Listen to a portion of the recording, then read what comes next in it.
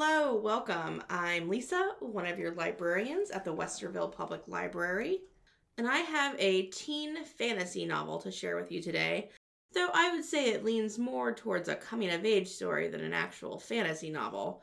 It's called In Other Lands, and it's written by Sarah Brennan. In parts, it definitely reads like a parody of Harry Potter, similar to Rainbow Rowell's Carry On series.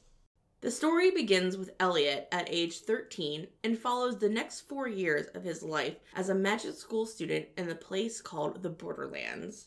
With no friends in the real world, a mother who ran off when he was a baby, and a father who couldn't care less, Elliot, understandably, has a few issues and uses sarcasm as a coping mechanism. Nevertheless, he befriends an elven warrior named Serene and a human named Luke. They work through the roller coaster of adolescence, all while dealing with an impending war. Though magical creatures and settings appear throughout, they serve merely as a backdrop to the characters as they struggle with their friendships, ideals, identity, and sexuality.